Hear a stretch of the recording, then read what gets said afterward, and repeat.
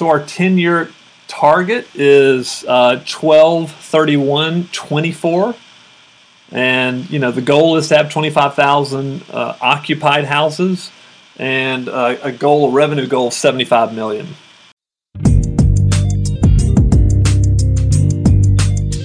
I don't throw darts at a board.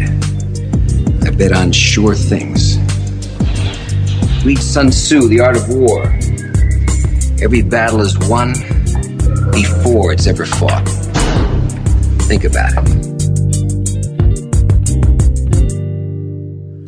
Welcome, closers. Today we have another episode of the Profitable Property Management Podcast coming at you. Season 1, still on marketing. I'm your host, Jordan Muela, and every week I interview world-class property management entrepreneurs, industry experts who share actionable insights to help you grow your property management empire. Whether you manage 100 units or 1,000, this is the show that's going to help you see the big picture and give you the tools and tactics that you need to achieve your goals. So if you're tired of hearing the same recycled strategies and content everybody else is talking about, this is going to be a fresh take to help you take your business to the next level. Today, I'm talking with Spencer Sutton, the Director of Marketing for GK Houses, an ambitious and high-growth property management company now based in Birmingham, Chattanooga, and Nashville.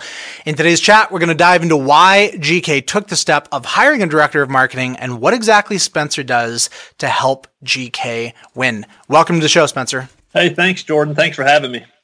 Absolutely. So, Spencer, I want to start here.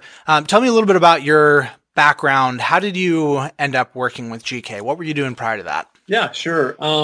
Well, it goes back quite a ways. Back in 2003, I bought a franchise here in Birmingham called Homevestors. We have big yellow billboards all around the city that says "We buy ugly houses." So I was a house flipper. And I sold a house, or a couple of houses, to a guy that I got to know. His name's Matthew Whitaker, back in 2004, and he bought a franchise. And so there were about 4 franchises here in Birmingham. We were buying and selling houses. It was a hot market. Matthew and I became very good friends. And when the crash hit in 2008, I had probably about 30 rental houses. Matthew and his group, his partners, they had about 30 rental houses, and I made the decision to go and do something different, and Matthew said, I'm going to stick it out. So he started GK Houses in 2008 with his 30 houses. I started a nonprofit called Never Thirst. So I would literally travel around the world, and mostly in some really developing countries, India, South Sudan, Cambodia, Nepal, and we were providing clean water for remote villages. And so I couldn't have the hands-on that I used to when I was in the business, so I handed all my properties over to Matthew sometime, probably late 2008. Fast forward, I turned, Never Thirst was turned over to a good friend of mine. I was doing some marketing on the side. So I just started talking to Matthew one day. We went and had lunch, and, I just sent him, I remember sending him an email on a Saturday saying, I've looked at your site. I see what you're doing. You really need some help. He was struggling. And so we went and had lunch, and this was back in probably October of 2014. And he just said, hey, listen, we've got some really ambitious goals. We want to grow this thing to 25,000 houses. We want to be in, over 30 markets, and we need somebody to help us get there. So why don't you come work for us? And so with that prior relationship, I have a lot of respect for Matthew. I had a lot of respect, still do. So I signed on in December of 2014. So that's kind of how I got here. And so did you sign on to your specific role, your current role of Director of Marketing? Is that where you started? Yeah, it is. It is. I mean, that's kind of my background, marketing back in college, but then even, doing Homevestors, I was buying and selling houses. Most of the selling is what I was doing.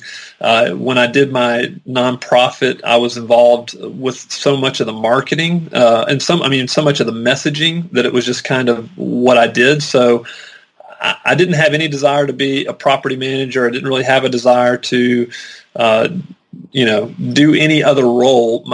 What I really wanted to do, though, is I got behind Matthew's vision of growing this thing to 25,000 houses. So I signed on as marketer, as the director of marketing. So where is the company at today? How many doors are you guys managing, and what's the head count? Well, we used to count, Jordan. We would just say, hey, we manage 1,000 houses, but in reality, we probably only at certain times only had 800 houses occupied or whatever, because we had houses in turn, we had houses that were inactive. You know how it goes. So probably about 6 months ago, we decided just to talk about occupied houses, because that's really the only time we make money is when houses are occupied. Sure, fair. So right now we're at 1,500 occupied houses. Around probably 850 here in Birmingham, another 150 in Nashville, and 500 in Chattanooga. Awesome. And what's the company's headcount by location? Here in corporate, we probably have a little over 20 people, including maintenance. And then in Nashville, we've got 2 plus an intern. In Chattanooga, we've got 3, I believe, right now. And what is the model? When you talk about corporate, what do you guys have, a back office infrastructure that's servicing the other markets? If so, what does that look like? Yeah. So it's really interesting because when I came on at GK Houses, something that Matthew had to explain to me is we're departmentalized. So it's not a traditional portfolio management style. So we have a leasing department that's all here in Birmingham. So our leasing department handles everything for all markets. We have owner communication. Owner communications handled out of Birmingham. Tenant communications handled out of Birmingham. And so really we're very, very departmentalized. All of our accounting and finance is handled here out of Birmingham. So statements are prepared and sent out from Birmingham. And then really on the ground, we just need these property managers. And we also have team leaders in each city. Okay, awesome. That makes sense. And what is the company's growth goal in 3 to 5 years? And before you answer that, you guys reached the Fortune 5,000 list. Congrats on that. Hats off. As a part of that, there is some revenue reporting. So you guys reported 2015 operating revenue of $2.7 million, 3-year percentage growth up to that point of 302%.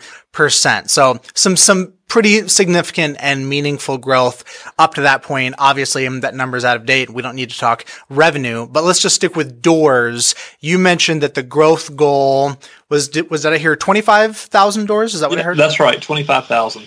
Put a time frame on that for me. Is this a 10-year, 20-year, or 5-year goal? No, that's a great question. It is a 10-year goal, but we're already into that by a couple of years. So our 10-year target is 12/31/24, and the goal is to have 25,000 occupied houses and a revenue goal of $75 million. Fantastic. I like it. I love the ambition. So that's where this company is trying to get to. That is officially what we would call a BHAG, a big, hairy, audacious goal. But what I want to get into is how it's going to happen. And one question before we get into all the minutia, do you anticipate that growth being linear or parabolic? I mean, is it going to be steady, or do you think that there's going to be an inflection point somewhere along the way where you expect the growth rate to ramp?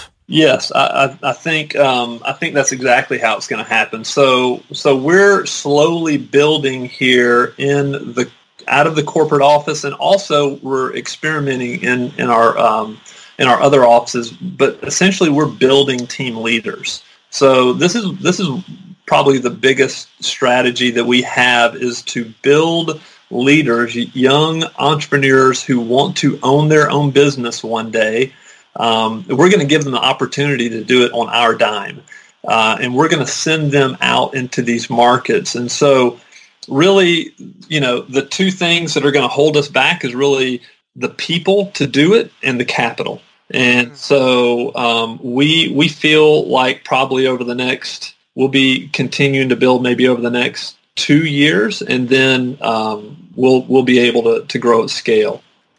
All right, I like it. So what I'm hearing here is that you're building a partner model. These people that are hungry hustlers, they're motivated, have an entrepreneurial bent. You're wanting to do intrapreneurship, find an opportunity for them to grow and expand inside the organization, and presumably take that pretty far, and maybe someday use that as kind of the staging ground for them for going off and establishing their own ventures. Is that kind of the angle I'm hearing? Yeah, absolutely. I mean, we want people who who are most definitely entrepreneurs, and see this as an incredible learning opportunity. So, and we're very, very open. So we're a very transparent company, and we talk to all of our candidates about this. So when they're interviewed here in Birmingham, let's just say we have several candidates here in Birmingham, we put them through something we call the grinder, which is our interview process that we got out of the book Who, which is a great book, by the way.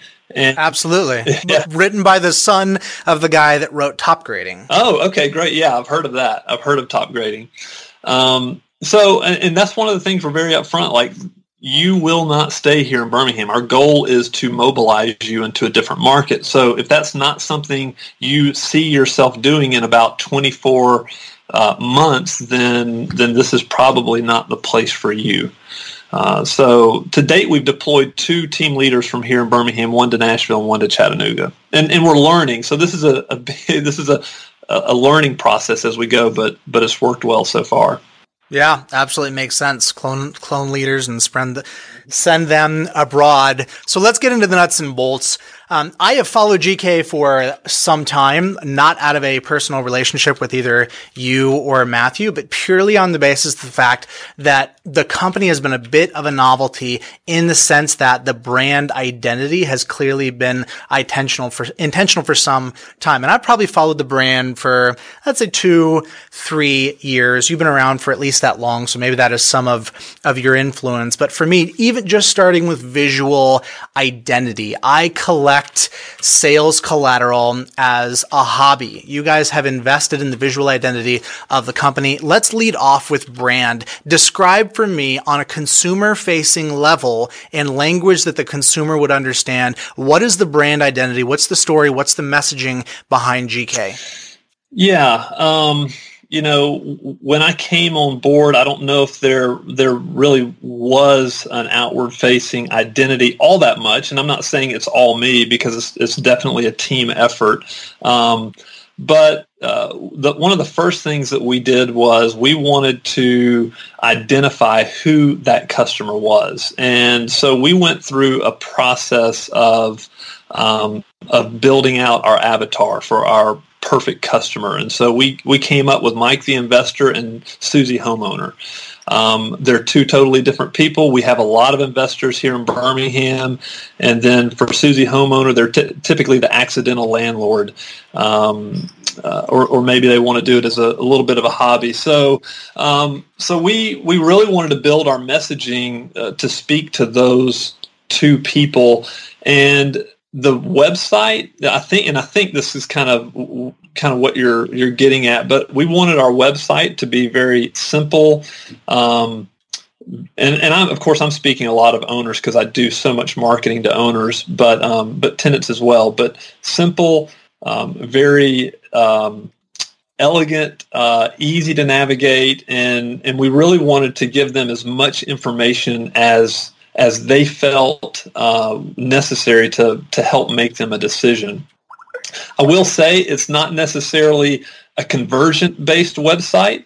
Our websites aren't necessarily conversion-based, but we do a lot of we have a lot of landing pages for that. So we kind of address some of those things.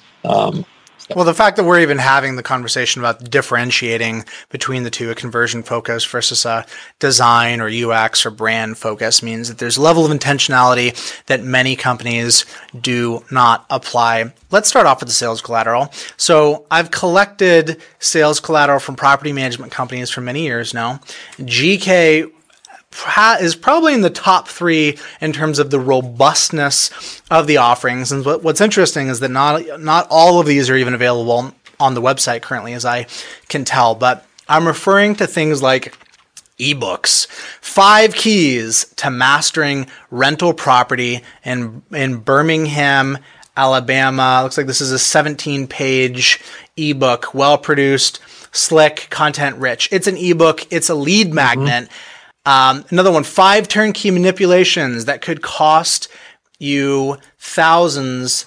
10 curb appeal tips to help rent your house fast. All of these are lead magnets. They can be gated or they can be not gated. You can give them away just to educate people, or you can gate it. I know this is getting into the minutia, but walk me through the production of those content assets. Did you do it yourself? Did you use it? Did you go with a third party?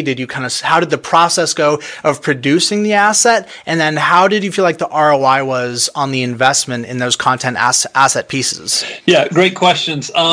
So we did those pretty much in-house. And so having been in real estate for so long, buying and selling houses, so we're really tapped into our customer from an investor profile. And so we, the ebook about the manipulations, the turnkey manipulations, just came out of frustration of seeing people, buy houses here in Birmingham and struggle. And then a lot of times they blame a property manager when it was really a bad buy on their part. And so we, it's really Matthew and I would sit down. I might write out a general outline. We'd both sit down and put this thing together. And then I would send, just for the technical stuff, I would get it all in a document, a Google Doc, and I would, send it off to somebody, a designer, and have them make it look as pretty as possible, and design a cover, and then bring it back. And at that point, probably when you downloaded those, I was using a landing page called ClickFunnels. And it's really it's kind of a lead magnet. And so we capture people's information and drip to them from that point. So that's kind of the way we did it. What I like here is there's really a couple of things. The first is it's a demonstration of empathy. You're putting yourself in the consumer situation. What do they want to know? What issues are resonant to them? That primary orientation. Secondly, your care about packaging, and I cannot overemphasize the importance of this. You take the same content from the same mind, the same expertise, the same ideas and thoughts. You package them differently, exponential difference in return. You took the time to invest in design. But what's interesting to me is that not all of these are available via the website anymore. What's the story there? Did this work for you? Was it a success? And if so, why is this content no longer actively being leveraged at the moment? Yeah, I'll be real transparent about that. We were using that. It was on our website. And we had, I think, some good success with it. Definitely when people would call us and talk to us about our management, we got time and time again, I saw your ebooks or I watched your videos. We probably produced, 30 or 40 other videos for people talking about similar type subjects. But then we switched our website. So we created a whole new website with a different interface, and at the same time we were doing this, we were also launching to Nashville. So we were buying a company in Nashville, and really, I started working on a lot of Google AdWords, marketing, advertising, and we really kind of got away from our content-rich focus. But it's something like Matthew and I sat down literally Friday and had a very long discussion about all of our content and the need, we desperately need to keep producing it and make these types of things available to more and more people. So our landing page for these lead magnets that would capture information that we were using at one point, we're now kind of switched gears, and we've been using Google AdWords to get out in front of people. But yeah, so to your point, we're retooling all of our content and bringing it back out over the next several months.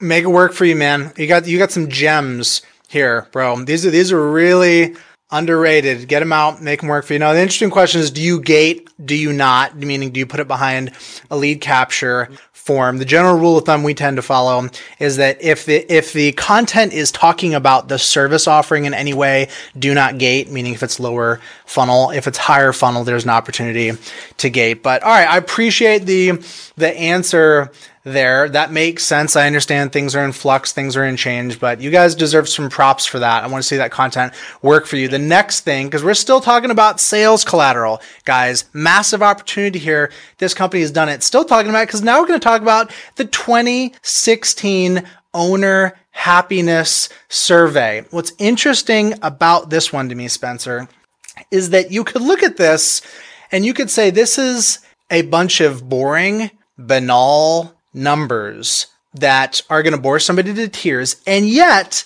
with the graphics, with the vision, with the investment, the presentation, you've made a lot of operational numbers and KPIs that in some ways presumably have nothing to do with the customer, interesting, accessible, and rich. Tell me about the thought process, but where did that idea come from?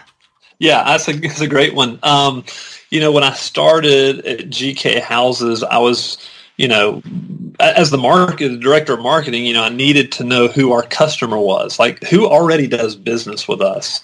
And so I asked Matthew, I was like, have you ever done a survey of the owners? And, and he'd been building this thing literally by a long time, and he just never had done it. And I think the tendency in our business also, we hear from owners when they're mad, right? So that doesn't, you don't necessarily want to put out a survey to just get more bad feedback. And but I convinced him. I was like, I think it's for us to do this, and then let's package it up in an infographic. And regardless of what the information reveals, we need to share it because we're all big believers here of just being very transparent. And if we can help an owner make a decision, if they don't like something and they don't want to do business with us, we'd rather know up front than invest a lot of money to onboard them only to find it later. So this was all information. There was a bunch of numbers. We got it back. All we did was put together a Google questionnaire. I think they have a Google quiz or something like that. Google Forms, that's what it was. It populates to a Google spreadsheet.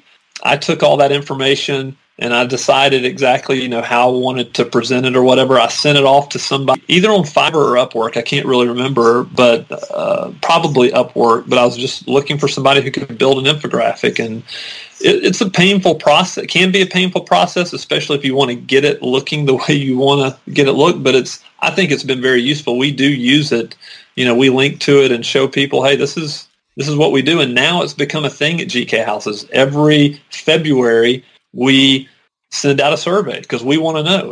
We want to see, what people would like to change. What are we doing well? What do we need to improve? And we've received some extremely valuable feedback. Spencer, I got to tell you, this is a pretty shocking piece of content for me on two levels. The first is on the level of a property management company. Most people don't want to have transparency. They don't want to be exposed, and I'm using air quotes here, to have their numbers put out there. And what's really interesting to me is that the average owner happiness that came back from the survey, which this is effectively an NPS, a Net Promoter Score. If guys aren't familiar with that, go Google NPS. But what's interesting is that the rating was 7.7, and that puts your average rating within the brackets of what are called passives, meaning that number could be better. Ideally, you'd like it to be an 8 or a 9. It's still strong, but it could be better. So the point being here, there is even a little bit of vulnerability here. The number wasn't a 10, right? This wasn't some obvious in your face, we killed it. So that's on the consumer side. What's shocking to me is that you're sharing and even exposing yourself to criticism. What I think from a consumer perspective is shocking is anytime that a company is an order of magnitude more transparent than another company, they've already won my trust regardless of the results, simply because of their willingness to be open and transparent, because that crosses all areas of the business, all customer interactions. Transparency enables consumers to make their own decision if the company that's providing the service is willing to be vulnerable. Transparency Last thing with sales collateral, you also bring it into the process with the GK Houses process of what it looks like to become a customer, to work with you guys. That's also been turned into an infographic, both in long form and in summary. Fascinating stuff. Guys, go check it out on their website. We'll set up a link to where they show that in the show notes to this episode. But I had to start there because sales collateral is just something that I find fascinating, and you guys have really set yourselves apart in investing there. But let's transition to talk about other things that you guys have done and kind of the, I don't want to say superficial, but the harder to quantify level. For example, PR. Matthew's around. He's doing interviews. You guys pursued the Fortune 5000 designation. How do you guys think about the less metric-driven pieces of marketing that PR and interviews relate to? How do you think about the value add? Why is that worth Matthew's time to invest in those sorts of activities? It's not something that we spend a ton of time on, the PR side of it. We just look for certain opportunities where it may be a fit. I came away from NARPM in Vegas this past year in April, and I was, this is my first time going there, and I listened to all the speakers. I went to several different breakouts, and so we had a big recap meeting in our hotel room before we left, and that was one of my big takeaways. I was like, Matthew, I think you could speak at some of these events, and we're trying to grow to 25,000 houses. Part of our strategy for doing this is acquisition. So why not, let people see what we're doing, and we could see that as an opportunity to allow Matthew to go and speak different places. We can help other property managers, in different markets. So PR is, you're right, it's a lot less quantifiable, but we think it's important. We don't spend a lot of time on it. Awesome. Makes sense. So exploiting the low-hanging opportunities as they come, building some personal branding for Matthew, which makes sense because it's not forced, right? You guys are actually doing legitimately interesting, innovative things, and therefore it's a little bit more downhill skiing than if you're pushing PR hard and it's lipstick on a pig. That makes sense to me. Before we go on, I want to mention our show sponsor, the PM Grow Summit, which is happening at the end of January in 2018. If you consider yourself a growth-minded property management entrepreneur, if you're interested in leveling up your sales marketing game, if you want to go pro and network with other best-in-class entrepreneurs and stay on the cutting edge of the industry, you need to be at the PM Grow Summit. We truly bring the best of the best, and you can get your ticket now by going to pmgrowsummit.com, and you can use the coupon code Jordan, that's Jordan, my name, to get $100 off your ticket. Let's transition to the sales side of things. We're going to go back up funnel and talk about marketing, but I want to go lower in the funnel with the sales process. So your title is Director of Marketing. To what degree do you interact with sales? Do you have oversight over sales? Is that a different department head? How does that work? Yeah, I have oversight over sales. All right, so the two are integrated, which totally makes sense to me. Talk to me about the sales funnel process. What do you expect to see happen in an ideal world? And when I say an ideal world, what you're actually enforcing through management and oversight. What do you expect to happen to a lead that fills out a contact form on your website from form submission to close? Just kind of walk me through that process and who's involved. Yeah, so we have a sales person here in Birmingham that handles Birmingham, Nashville, and Chattanooga. And so their responsibility, the first thing, and we use Lead Simple to as our CRM to run everything through. But I'm just a huge believer in first contact. All the way to we feel like somebody needs probably 10 touches before we would say they're inactive, or they're either they're going to tell us they went with someone else, or we're going to touch them 10 times, and then we're going to put them on a passive nurture. So Alex Fortenberry right now is in that position. Now, Alex is just like anybody else that went through what we call the grinder. He's training to be a team leader. He just happens to be starting in sales. But it is a very, very important role for us because of our growth, our plan. We want to grow through, we're going to grow through acquisition, but growing organically is very important to us as well. So first thing is for us is when that lead comes in, his responsibility is to get back with them as soon as possible. I think lead put a number on it for me, man.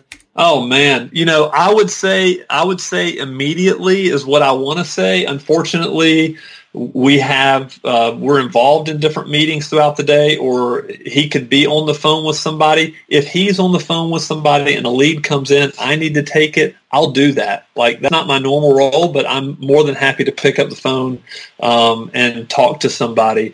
But literally, I really want to see his callback time be less than an hour. Ideally, within 3 to 5 minutes is what I want to see. But I know that's not always going to be possible.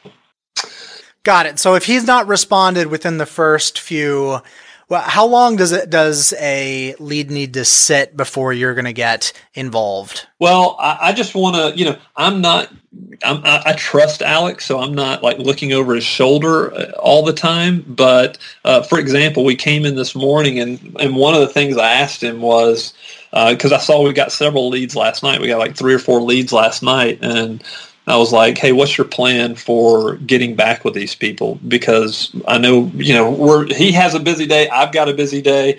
And he was like, I'm going to knock it out. I'm going to do it first thing this morning. I said, okay. So, if he asked me to get a call, and he's very proactive. So that's the good thing. If you have anybody in the sales role, they need to be, I think, somewhat of a bulldog. And I've told Alex this. I'm like, I need to see you be a... Before we go on, I want to mention our show sponsor, the PM Grow Summit, which is happening at the end of January in 2018.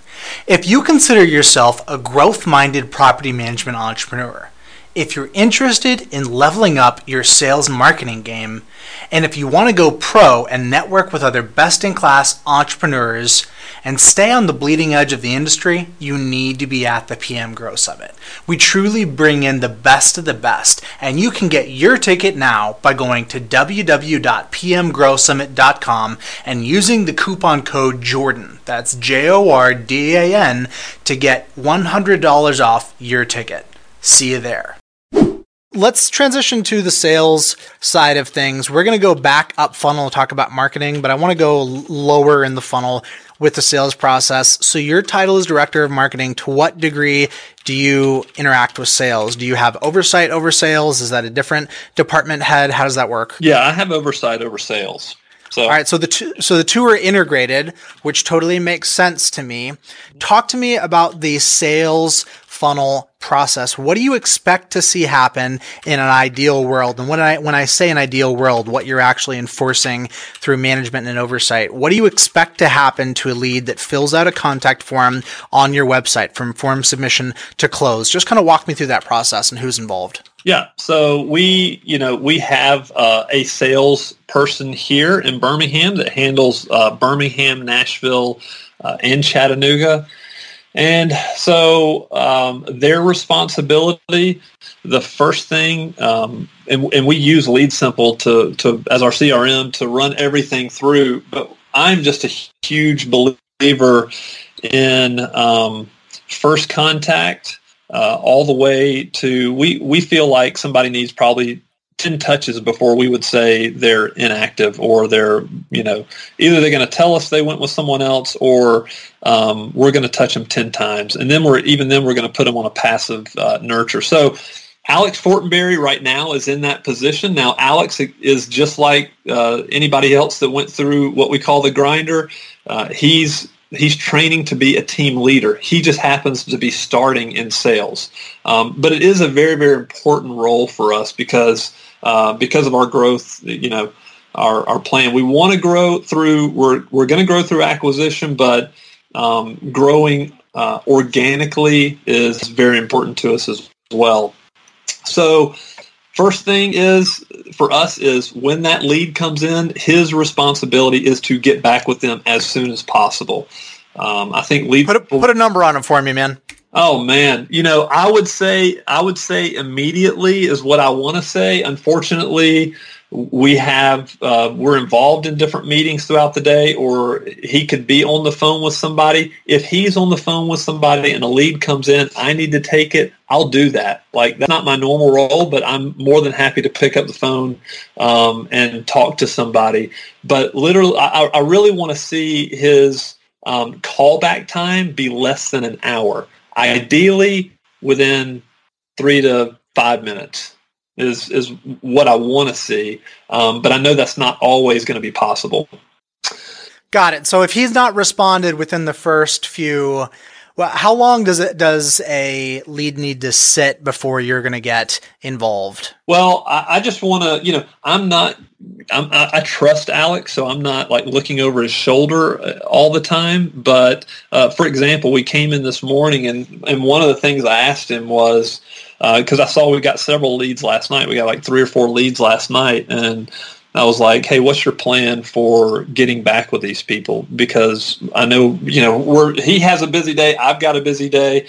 And he was like, I'm going to knock it out. I'm going to do it first thing this morning. I said, okay. So, if he asked me to get a call, and he's very proactive. So that's the good thing. If you have anybody in the sales role, they need to be, I think, somewhat of a bulldog. And I've told Alex this. I'm like, I need to see you like be a bulldog on these leads. I mean, they're expensive, right? They're not free, especially if they come through AdWords or Facebook or some other paid source. They're very expensive. So, I'll hop on it if he asks me to, but usually I'm not like looking over his shoulder. But we do discuss it. Got it. That makes sense. So step 1 is speed to contact. Mm-hmm. Step 2 is multiple follow-up attempts. At what point does it get kicked over to somebody else? How deep into the sales funnel is Alex's role? Does he take them all the way to going to the property, signing the contract, or where does handoff happen? And who else is involved? Yeah. So when I came on, I ran sales for a little bit, and it's very draining on me because I was involved in the whole onboarding process and so much stuff. So we shorten it up for Alex and for other people. So he is responsible literally when he gets that management agreement signed and turns it over to our operations coordinator who handles all the owner comm. He's done with it. Now they do have his email, so people will email him and he'll respond. He's very gracious, but we really want them to then contact operations and just let our operations department handle it from there. So I really want him focused on following up with leads and making sure they have a great experience as they first get on. Then after that, he's passing them off. He doesn't walk them through the entire onboarding process. So he is handling this process for all 3 markets, correct? That is correct. So that means that he is not doing on-site visits. Is that correct? That is correct. Yeah. So we have team leaders in each of those. So in Chattanooga and Nashville, which is really interesting, Jordan, I think, because I think every market is a little bit different. We found this for Birmingham. We didn't need to go out to the property. Like I could have a conversation with somebody and get them to sign up just via email. A lot of times, and a lot of the people in Birmingham are out-of-state investors, so they weren't around. They didn't have to meet me at the property. They didn't need to meet Alex. And so then when we moved into Nashville, we realized it was a little bit of a different game, much different market. People wanted to meet at the property. Probably more Susie homeowners than Mike the investors in Nashville. And then in Chattanooga, we realized that people would rather, I'd say 50-50, they want to meet at the property. And so we have our team leaders who are prepared to go out and meet with folks. So is it fair to say that Alex's role is effectively an ISA, and the differentiation being an ISA, inside sales agent, is really button chair doing calls and emails, whereas the BDM function, a business development manager, tends to be doing a combination of in the office and outside of the office. Is Alex, what is his functional title within the company? He's owner sales is well, that's his title, but I think he's a little bit of both. For these other markets, absolutely, he is hammering the phone, inside sales. For Birmingham, he does go out. I mean, I've seen him probably over the past week and a half. He's had 6 or 7 appointments out of the office, which is great. But for these other markets, most definitely he's on the phone. Now, why do you have him carry that load of doing the on-site visits in Birmingham? Why not have the Birmingham team leader handle those? Because Alex has probably started that conversation with him. It just kind of makes sense because he's on the phone with him, and instead of trying to coordinate schedules with our Birmingham team leader, it just makes it easy for him to do that. I think that vast majority of the time he doesn't do it. Vast majority of the time he just says, hey, sign a management agreement. We'll send a PM out there. They'll walk through the property. What we're going to give back to you, Mr. or Mrs. Owner, is an inspection report. It's going to have everything you need to know on it. And so he essentially sells them on the phone, gets them to sign a management agreement, and then the PM goes out there and takes care of all that. So most of the time, that's what he's doing. So what does performance reviews look like in Alex's role? I'm sure generally, culturally, you have some process for performance reviews, but specifically in light of the fact that he is handling sales, what kind of benchmarks or standards do you set for that role in terms of your expectations for somebody in sales? Yeah, we do. We have a monthly one-to-one, Alex and I do, and we ask pretty much the same questions every month. What did you accomplish this past month? What are you going to accomplish this next month? What areas do you need to improve? And are you embracing our core values? So those are the 4 questions I ask every single time we sit down. Now, I'll bring to that meeting different things that I've noticed. So I spend a good amount of time in Lead Simple just looking at the thing that I'm probably looking at most is closing ratio. Like, what's his closing percentage? In Birmingham, historically, we've been around 30%, and that's just because people know who we are, and we've got a lot of we get a good amount of referrals. In the other markets where we're fairly new, it's a little bit different. So we're constantly talking about that.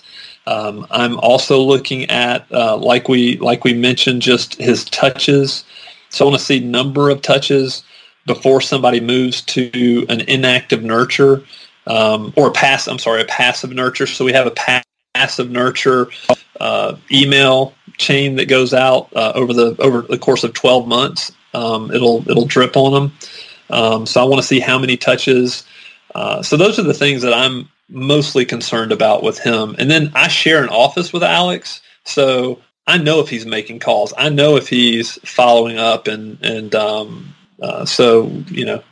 the performance review, we talk about those things, but we have conversations throughout our week that are all regarding sales and those types of things. Awesome. So let's move one step up. What about for yourself? What does success look like for you in your role? How do you quantify that in a way that is specific and concrete? Really, from my role, Matthew and I talk a lot about just lead generation. As ambitious as we are, I need to be producing leads, especially in these newer markets. So we're constantly talking about, what are our goals for the month? What are our goals? So we look at it on a weekly basis. So we have a level 10 meeting every single week. And in that level 10 meeting, every single time in front of the entire team, we go through our company's scorecard. We call it a scorecard. We got most of our operational ideas out of a book called Traction, which has been great for us. So we're looking at the scorecard, and the scorecard that pops, what are the leads versus our goals. So if our goal is 40 leads a month per market, then, we need to be averaging somewhere around 10 leads per market. So that's what Matthew and I talk about all the time. Excellent. That's what I wanted to hear. A lead commit. That's what somebody in a director of marketing sales and a CMO function should be doing. A lead commit. Interviews, PR, good looking ebooks, all that stuff is awesome, but it boils down to a lead commit. So let's talk success, wins, failures with lead gen. What have you tried over the years? What's worked for you? What hasn't? How are you feeling about organic versus paid? Work me through your thoughts on lead gen. Yeah, lead gen. I love lead gen. I study it all the time. One of the biggest difficulties I think we have as property managers, just anybody out there, is especially when you're looking at any kind of SEM, search engine marketing, paid advertising, is you've got two sets of customers, and one greatly outweighs the other. You've got 10-to-1 tenants versus owners looking for your services. At least that's what I found. And so, I'll talk about paid first, and I'll talk about organic. Paid, we've both lost and won with paid, and we've learned a lot along the way. So just getting into Google AdWords over a year ago, found out real fast that tenants don't really care as long as they find your contact information. They'll fill out a form, they'll call, they'll do whatever. They'll waste your money because we don't. And not saying that tenants aren't important, but we don't have a problem finding tenants. We get a lot of traffic from people who are looking for houses. What my whole goal is to focus on owner leads, and so we spent a lot of money. I mean, we committed a lot of money and spent a lot of money figuring out how do we really just focus these keywords, and Google AdWords is what I'm specifically talking about. How do we structure our campaigns, our ad sets, and our ads, and then our landing pages such that it's extremely obvious? First of all, on the front end, how do we exclude certain keywords that we know tenants are searching for? So how can we hide our ads from tenants, and how can we show it to owners? Inevitably, you can't do that. I mean, you can't 100%. There's no way. But over the course of 12 months, we've done a pretty good job of figuring that out. So we love paid ads. We really love our paid ads. As opposed to like all property management, where there's leads being resold. Yeah, you'd rather control it. I totally get that. With pay per click though, are you managing that in house, or have you worked with any agencies to help you with it? I have done this in house for over a year, and I managed it myself. Love it. Recently, though, having said that, I talked to a group and I have outsourced our AdWords to them. Probably, actually, less than a month ago, we started this. So we're seeing how it goes without me controlling everything. And if I'm not doing that, then I can kind of be freed up to explore different avenues of paid search. Interesting. I like it. So this is a higher angle of attack approach here. The approach is first understand the nature of the service or the function. Get your hands dirty with it. Come away with a baseline understanding and then outsource it. I did the same thing myself. I was steeped in Google AdWords deep for a while. What I found was it changes. I would say it changes maybe as much as SEO in the sense that the nature of how the campaigns are run, the new features Google's rolling out, all change very rapidly. If you understand what are reasonable performance benchmarks because you've done it yourself, if you understand what this person is doing so they can't BS you, right? You don't want to be the guy that's going to the mechanic and getting told that you need taillight fluid or headlight fluid, right? You need to be able to differentiate between BS and real value added services. That's the way I've always looked at working with paid professionals. I want to grasp the service, the outcome, the result, and then on a more narrow basis say, I want you to help me with this specific thing and be able to define the performance you expect. So I hope that works out well for you. But you did transition and segue. You mentioned APM, all property management. A lot of people have used this service. At the end of the day, what I find is a lot of people have a negative emotion towards it. A, because the leads are harder to close, because the leads are being resold. They're upfront about that, right? They don't make any bones about that fact. But at the end of the day, it either works or it doesn't. So for you guys, is it something that you found was viable? Well, we're still using them. So, I bring it up. We have a leadership meeting. We have an offsite every 2 months. And so those of us, there's 4 of us on the leadership team. We go off, every 2 months to have these meetings. And this is something I bring up a lot. Matthew has a hard time letting any leads go. So he's always going to fight for, no, I want to keep APM, which is great. I understand that. But the data has proven that they are more expensive. I think coming into June, we hadn't closed one, and we had spent $2,000. And so, we want our cost per acquisition, customer acquisition cost, we want it to be around $500 if we can get it there. And so I was kind of ready to let it go, but I think we closed 3 over the past month and a half. So we'll reassess that. But I think if anybody's listening out there who has APM leads, to me it all boils around how fast you can get back with those people, because most of the time I don't think they're really looking to get a ton of quotes. They really want to just find somebody they trust. And so that's why I'm telling Alex, you got to be a bulldog. You got to. In Birmingham, it's interesting. We can call back. The call can go out 10 minutes. The lead can come in. We can call them 10 minutes later, 15, 20 minutes later. We're still the very first one to reach out to them. In Nashville, you better call within 10 seconds, because there's going to be 3 other managers who are calling. It's extremely competitive. So might depend on your market, how successful you are with APM. I'm sure that's absolutely the case. But I enjoy hearing you talk about that, because this is in the context of a company that can close. Most of the time when I hear people complain about all property management, my sympathy level is low, because I don't know, and I have to assume that they have a fairly dysfunctional sales process. You guys have somebody in that designated role full time. This isn't somebody that's juggling a full property management portfolio, acting as the broker, and then, part-time doing sales. And if you guys are you're right on the fence, right? Like if you found a more profitable option, maybe you'd switch, but you mentioned a $500 customer acquisition cost. That's marketing only, right? That's not loaded with your sales labor cost as well, correct? That's correct. Right. Okay. Yeah, that makes sense to me.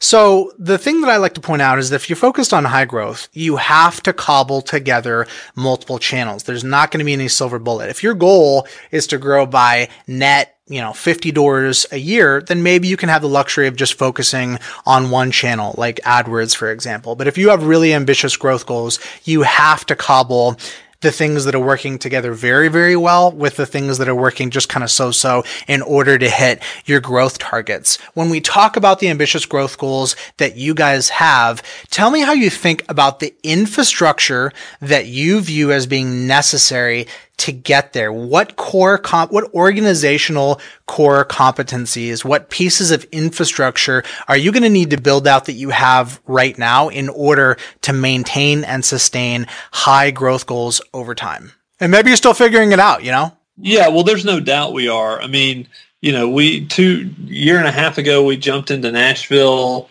and got beat up pretty bad trying to figure it out. We've gotten a lot better this year. And then Chattanooga, we jumped in with a totally different perspective, but we've learned a lot in Chattanooga. And so I think we're still putting those pieces together. I think there are certain probably foundations that we want to develop in every market. And something that I'm kind of excited about, and I don't know if this is what you wanted to hear, but I think there's a great opportunity for growth within the investor community in all these markets, and I believe that it can be achieved through Facebook advertising. And so that's a component that we're trying to build out. Cutting edge.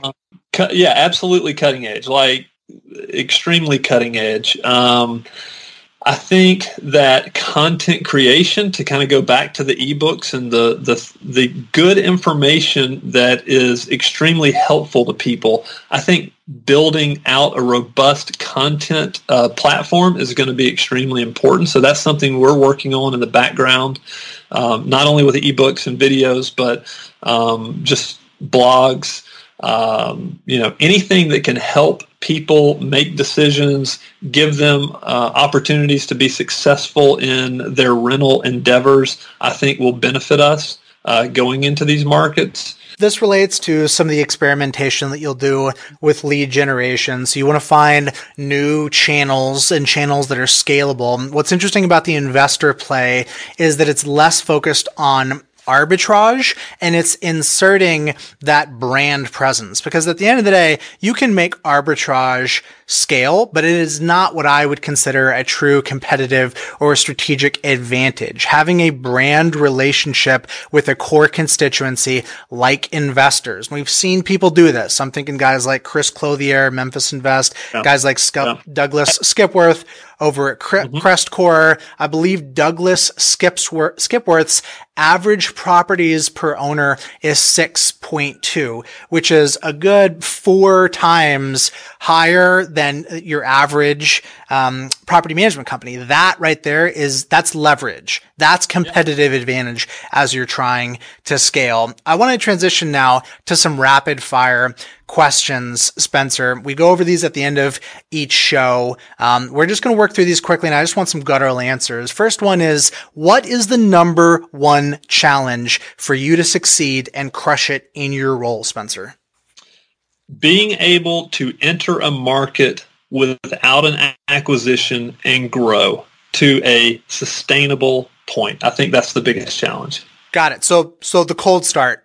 Cold start. Hey, guess what? We're moving to Indianapolis, and we're starting from scratch. We're going to put a team leader there that obviously has overhead, and we're going to make this thing work. In a year, we're going to have X number of houses. That's a challenge. Where are you at in terms of being able to give that person a leash? As you go into a new market and you're still struggling, you and Matt, you're still trying to figure it out. You're going to have a little bit more patience and grace. At some point, you're going to know very clearly what the standards are to expect, and that is directly what you're going to hold this person to. Do you guys feel like you're still in the process of figuring that out, or do you have benchmarks that you feel like that you can really dogmatically hold a new team leader to when they break into a new market? For team leaders that go in via an acquisition, so like we did in Nashville and like we did in Chattanooga, it's extremely easy. They have a scorecard just like everybody else, and they're expected to have a certain performance. And I mean, they do really, really well. So there's a lot of trust, because we've groomed these people from within GK Houses. They have been in all these different roles within our company. So we move them through these different stages before we send them out to be team leaders. So I think when we move in acquisition, it's fairly clean cut. Moving into a market where there's kind of cold start as a fresh start, they're going to have to be a part of the marketing program. And so we just put together, this is one of the things I've been working on. I worked on it this month, actually, was just putting together a marketing plan for team leaders, because although a lot of it comes out of the corporate office, there's going to have to be boots on the ground. And so I think we're still figuring out what that looks like. So, how many meetings have they had? How many investor meetups have they attended? Things like that. So we're putting those pieces together. So you're still cracking that nut. I'm confident you guys will figure it out. You told me a second ago, CAC, customer acquisition cost, marketing only. That's not packing in sales labor. $500. That's the target. But my question for you is, how much is too much? What is the breaking point? You uncover a new source, the new all property management, and you figure out that you can sustain a $750 customer acquisition cost. Do you keep it on? Do you throttle it? Is it too high? What's the breaking point for you guys? Yeah, we keep it going at that rate. I mean, we get kind of nervous at $1,000, I think, or not nervous, but we really start to evaluate, is it really worth it? Around $1,000 is that number. $1,000. Got it. Yeah. Makes sense. And I think AdWords at the very beginning, if we were very patient, and so it was probably over that, but we dialed it back. We were able to fine tune it. Awesome. Next question. What advice do you wish somebody had given you on your very first day in your current role? I think, in my role, I think I would have really probably jumped on Google AdWords sooner than I did. We probably waited a year and a half before we really dove in and gave it a shot. So I think looking back now, day one, I would have started. I would have figured it all out, a year sooner and been able to scale a lot faster. Pushing harder on paid. All right. So final question for you, Spencer. What's the number one thing you see property management companies doing wrong when it comes to marketing? I'll start with just the most basic thing. When I look at the landscape of property management companies out there, I pull up their websites and I think, man alive, most of them are just brochure websites. And I think there's so much, for your brand, for something you've put so much, sweat and blood and tears into. I think people can do a lot better with their websites. And what I mean by that is when people come to your website, they don't necessarily want to hear all about you. They don't care about you. What they want to know is what you're going to do for them. What benefit would they get from doing business with you? So I would say one of the biggest mistakes is just having a brochure website. This is a basic mistake that I think people make.